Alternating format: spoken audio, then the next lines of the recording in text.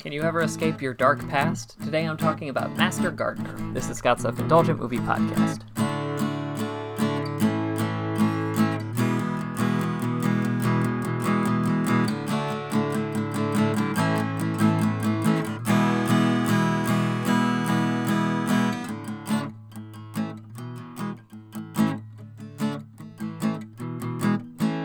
Hello, movie friends. This is Scott's Self-Indulgent Movie Podcast. I am Scott, and today I'm talking about the latest from writer-director Paul Schrader, who is probably most famous for writing movies like Taxi Driver, and then also wrote and directed the recent First Reformed, starring Ethan Hawke, and is kind of on...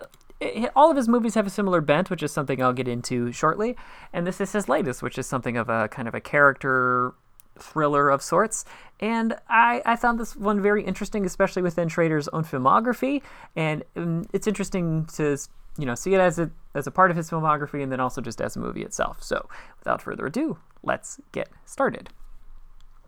Almost every prolific filmmaker has a few obsessions or recurring themes within their work to go along with signature visual elements. Spike Lee has never been shy about highlighting racial conflict or animus in his work, even in a heist thriller like Inside Man. And Guillermo del Toro has been very open that he's been making one movie over and over again throughout his career, always about monsters and the much more monstrous humans that inhabit the world. Paul Schrader is no different. He started with a dissociative and violently angry young man in his screenplay for Taxi Driver, and has spent the remainder of his career dealing with men in crises, either to their masculinity, their existence, or their pasts.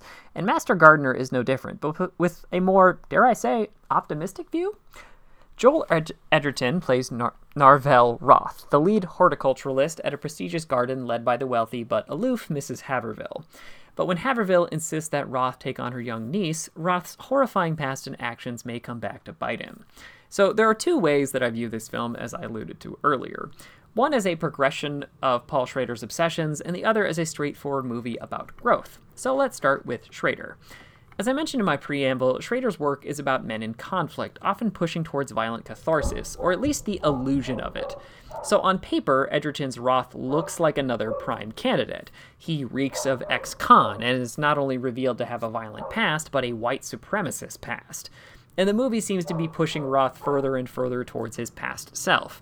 Haverville's niece is being beset by some unsavory characters, is a black woman, and Haverville herself is a traditional aristocrat in every way imaginable. And Roth doesn't like opening up because it means revealing a lot of awful and terrible things about who he used to be, namely on his own body. Notably, unlike other men of his ilk, his crimes are etched on his skin. Schrader is also a big fan of men looking at themselves in mirror, and this is the most reflective I've seen one of his lead characters. The shift is in Roth's outlook and how he actually opens up. Well, at the movie's start, he seems to be almost robotic about what he does, including daily journaling. The arrival of Maya helps liven up his life. Not only that, but in a touch I really like, it forces him to open up so he can actually help her. And it is painful, especially because, as I said earlier, Maya is a black woman. For her to see his tattoos was always going to be a necessary but difficult thing for him to be truly vulnerable. Much like First Reform argued for the power of human connection, Master Gardener seems to argue against stagnated growth, regardless of age. Just as a film, this is going to feel very familiar to anyone who's seen a reformed criminal movie before, with as on-the-nose metaphors as you can possibly imagine. For instance, someone who used to kill people for white supremacists now cultivates colorful gardens that come to life for money. This is mostly saved by two things: Joel Edgerton's performance and the film's slow tension. I think Edgerton is a wonderful actor who is at his best playing everyman characters or people who say more with their gestures than the power of their voice. Quiet intensity is one of his strengths, which is perfect for a Schrader character because that's basically all these guys are. Intense guys who feel like they're a moment from snapping but keep a quietly powerful, brave face. The key to a character like this is not letting your physicality and the meaning behind your lines hit home. For instance, you can tell he's not fucking around when he threatens someone, or might be saying, "I care about you," when his words say, "Be careful." And this is right in Edgerton's wheelhouse. I'd be curious to see this actor-director pairing do a bit more. From a tension standpoint, the movie achieves a nice slow burn by juggling multiple interconnected plot lines together. We have Maya's tension with her aunt, Maya's ongoing issues outside the family and the garden, and Narvel trying to keep Mrs. Haverville sated, and the lingering worry that someone will uncover Roth's past to the wrong people, all of which break into each other at just the wrong moment.